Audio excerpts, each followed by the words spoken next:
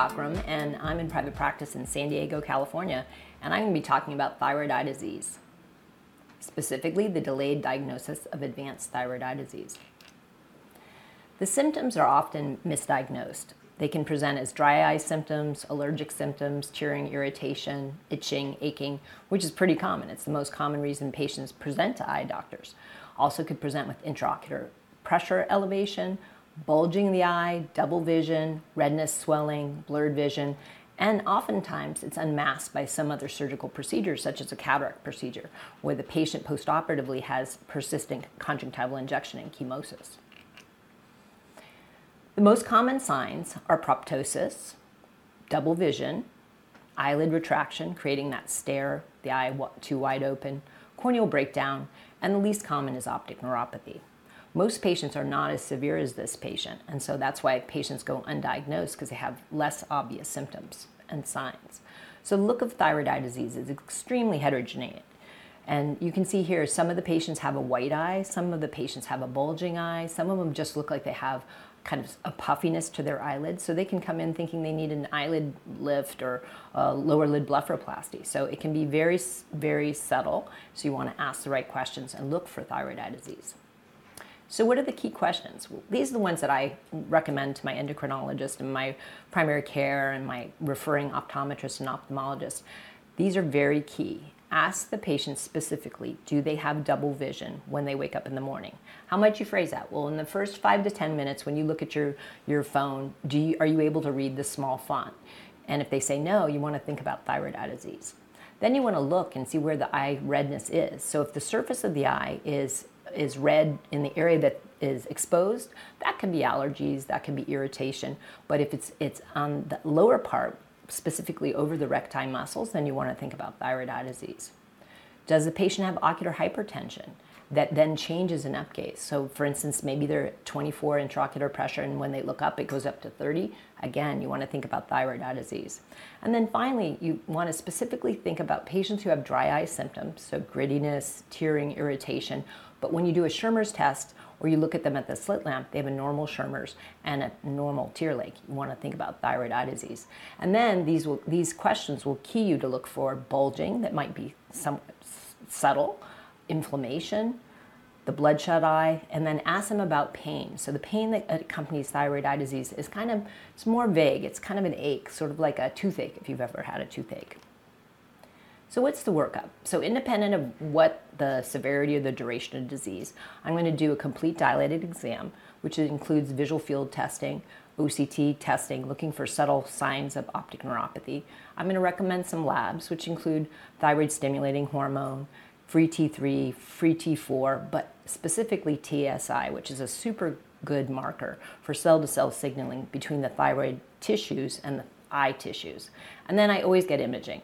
Most patients with thyroid eye disease are not big fans of sitting still with an MRI for 45 minutes. So many opt for a CT scan that's very quick, easy, and no contrast. What are the therapeutic options? So if the patient is red, hot, painful, double vision, you can certainly talk with them about the conservative therapy. So artificial tears without preservatives, gels or ointments at bedtime if their eyes aren't shutting, an eye mask of some sort, and then supplementation with vitamin D or selenium. Some practitioners use topical steroids or intranasal steroids, and then you can talk to them about other things that can come up. So corticosteroids, and those can either be intranasal, retrobulbar, oral, or intravenous. Some practitioners combine external beam radiation with corticosteroids or utilize off-label biologic therapy. Teprotumumab was FDA approved in 2020 and is one of the options that is now available for patients. In addition, there's multiple therapeutics in clinical development awaiting FDA approval. Therapeutic options in the chronic phase are more typically decompression, using either removal of bone and or fat, strabismus surgery to repair their double vision, especially in primary down gaze, and then eyelid retraction repair to help them have their eyes shut. Since 2020, teprotumumab has also been FDA approved for all severity and duration of disease, so teprotumumab does play a role in patients with chronic eye disease. Let's talk about a case study. This is a 62-year-old woman who presented with progressive bulging and blurred vision. This was in the midst of the pandemic when teprotumumab had first been FDA approved. I'm here in the state of California. We were shut down for a good 6 to 8 weeks. So really, surgical intervention was not an option. She'd been seen by 6 eye care providers and diagnosed with dry eye syndrome. And she was using artificial tears, but with preservatives. She was diagnosed with ocular hypertension. Although her ocular hypertension was significantly worse than upgaze, which would have been a clue, she had some mild cataracts, and her disease state had impacted her quality of life greatly, with change in her job and her insurance availability. On clinical examination, she had a clinical activity score of 6, which is you get a point for pain, redness, swelling of the eyelids, and or conjunctival tissues. Her chief concern was that she couldn't see. So her vision was 2200 bilaterally, and even though her bulging of her eyes, her proptosis, didn't look that severe, she had a severe bilateral optic neuropathy. Specifically, her color plates, her ability to see red, green, that sort of thing, was severely impacted. So she had 1 out of 11 color plates, and the color red with the red top looked very kind of grayish, orange, or even brown. She did have significant cataracts, but they were not explaining her 2200 vision. She had the other symptoms that we talked about, tearing, irritation, blurred vision, pain, especially on lateral gaze, and then she had the redness and swelling. So I did all the things that we just talked about. So independent of the planned therapeutic, I'm going to do this in each patient. And in her case, she demonstrated significant visual field defects secondary to her compressive optic neuropathy. And she showed compressive optic neuropathy. Here you can see on this axial CT scan, she had a markedly enlarged medial rectus muscle, and her optic nerve was compressed right at that apex. So definitely I talked to her about conservative therapy. She was non-smoker, a never smoker, but if someone is a smoker, you do want to let them know to stop because that can cause any autoimmune disease to get worse. She was using preservative, including artificial tears, and so I moved her over to preservative-free. I talked to her about gel or ointment and the use of saran wrap or plastic wrap of any kind with an eye mask at night. I told her to supplement with vitamin D, avoid salt and MSG, and then to consider sleeping with the head of her bed elevated. But in this case, we needed to move because she had bilateral optic neuropathy, and we were in the midst of a pandemic that had shut down options. The infusion centers were altered, external beam radiation would have been difficult, and the surgical approach was made much more difficult by the fact that all the hospitals had lots and lots of COVID patients, and the patient really didn't want to go to the hospital. So what were the therapeutic things I would have done before the FDA-approved IGF-1 inhibitor, teprotumumab? Well, I could have used IV steroids. So in this case, I classically would have admitted the patient for at least 3 days of IV steroids and then tried to get her more under control in terms of her inflammation before then going on to remove bone or intraconal fat.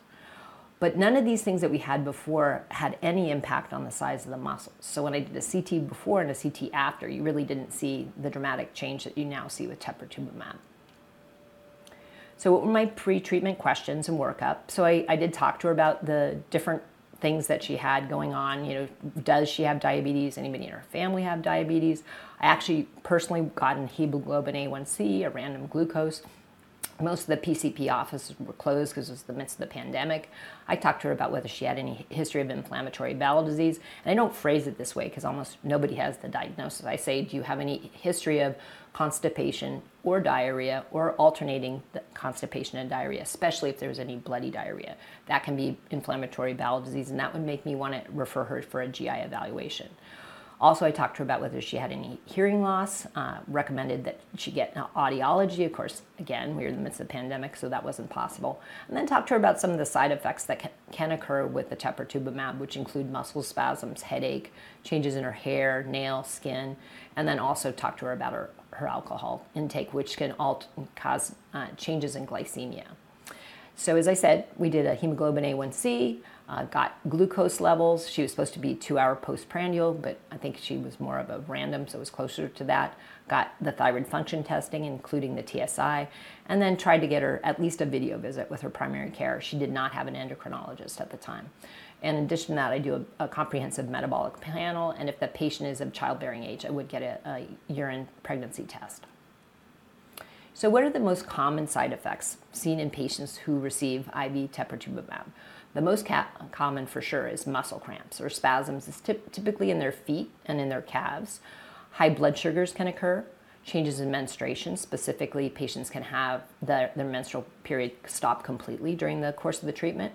They can have hearing problems, including tinnitus or kind of it's like you're in a hallway or a tunnel sort of sensation, and true neurosensory hearing loss. They can have nausea. Other less common things were hair loss, the diarrhea. Most patients did feel pretty tired the day of the infusion. Very few had taste changes, headache, dry skin. On occasion, I had patients who did have weight loss, and then the nail problems along with the hair loss could be persistent. So what are the infusion details for teprotumumab? Well, the first infusion is a half dose, so it's 10 milligrams per kilogram over a 90-minute period. If they do well, and the infusion reactions are very infrequent, less than 4%, and then they go to the 60-minute infusion with the full dose, which is 20 milligrams per kilogram. And then they have additional infusions for a total of 8 infusions every 3 weeks. The time spent at these outpatient infusion centers was usually in the 3 to 4 hour range, between getting the IV started, the infusion, then observing them afterwards. The most common things that I found were muscle spasms and fatigue, and those can be mitigated with hydration, magnesium supplements, and even Epsom salt baths. In some of the more private infusion centers, you can get magnesium infused at the same time, or not with the infusion, but at the same visit to help mitigate some of these things. So here's our patient. So this is one of my very first patients that I used teprotumumab, and I was just astonished because look at that medial rectus. So the medial rectus rapidly diminished so that there was no optic neuropathy, and resulted in a reversal of her optic neuropathy or improvement of her vision and visual field with just a couple infusions. So I was very excited about how quickly it worked on this patient. And here you can also see just the changes in her face. So thyroid eye disease causes deposition and alterations in the face. So it can make you look mad because you're in pain, and so you get more of your glabellar lines. But it also just changes the thickness of the eyelids, the deposition of the fat around the eyes. And so you can see after 8 infusions, she's looking more like herself rather than her other thyroid eye disease colleagues. So again, just to stress, it's not only an improvement in the position of the eyeball, the size of the eye muscles, but there's improved facial structures so that the patients feel better, they feel more like themselves, and so the quality of life and just their whole feeling about themselves just improves. And she gave me permission to show you this. So this was a picture of her about 6 months before the onset of the thyroid eye disease.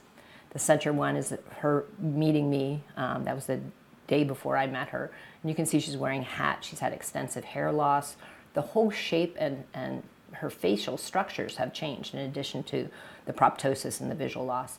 And then here's her just 8 infusions later. So without any surgical intervention, just the intravenous teprotumumab, she was restored much more back to her own appearance. And certainly the restoration of her visual function was super important to getting her employed and happy again. So in summary, teprotumumab reduces inflammation and reduces the size and volume of extraocular muscles and fat in a way that no other therapeutics do. Surgery doesn't. Surgery changes, we remove bone, we can move a little bit of fat, but there's nothing else that makes the extraocular muscles return to their more normal structure.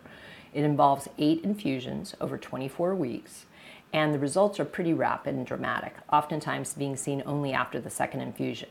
The side effects are pretty minor and short-lived with appropriate patient selection. You can mitigate many of the side effects, but again, you want to be extremely careful to not recruit patients who are not going to take birth control. That would be bad. You don't want to recruit patients who are diabetic and aren't going to be willing to abide by their diabetic diet.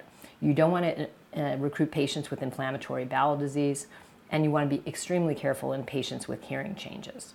So it's an effective as a first-line treatment or after other treatments have failed. It works in chronic, stable patients and for optic neuropathy. So it works independent of severity of disease, independent of duration of disease, with a nice safety profile. Thank you for your time.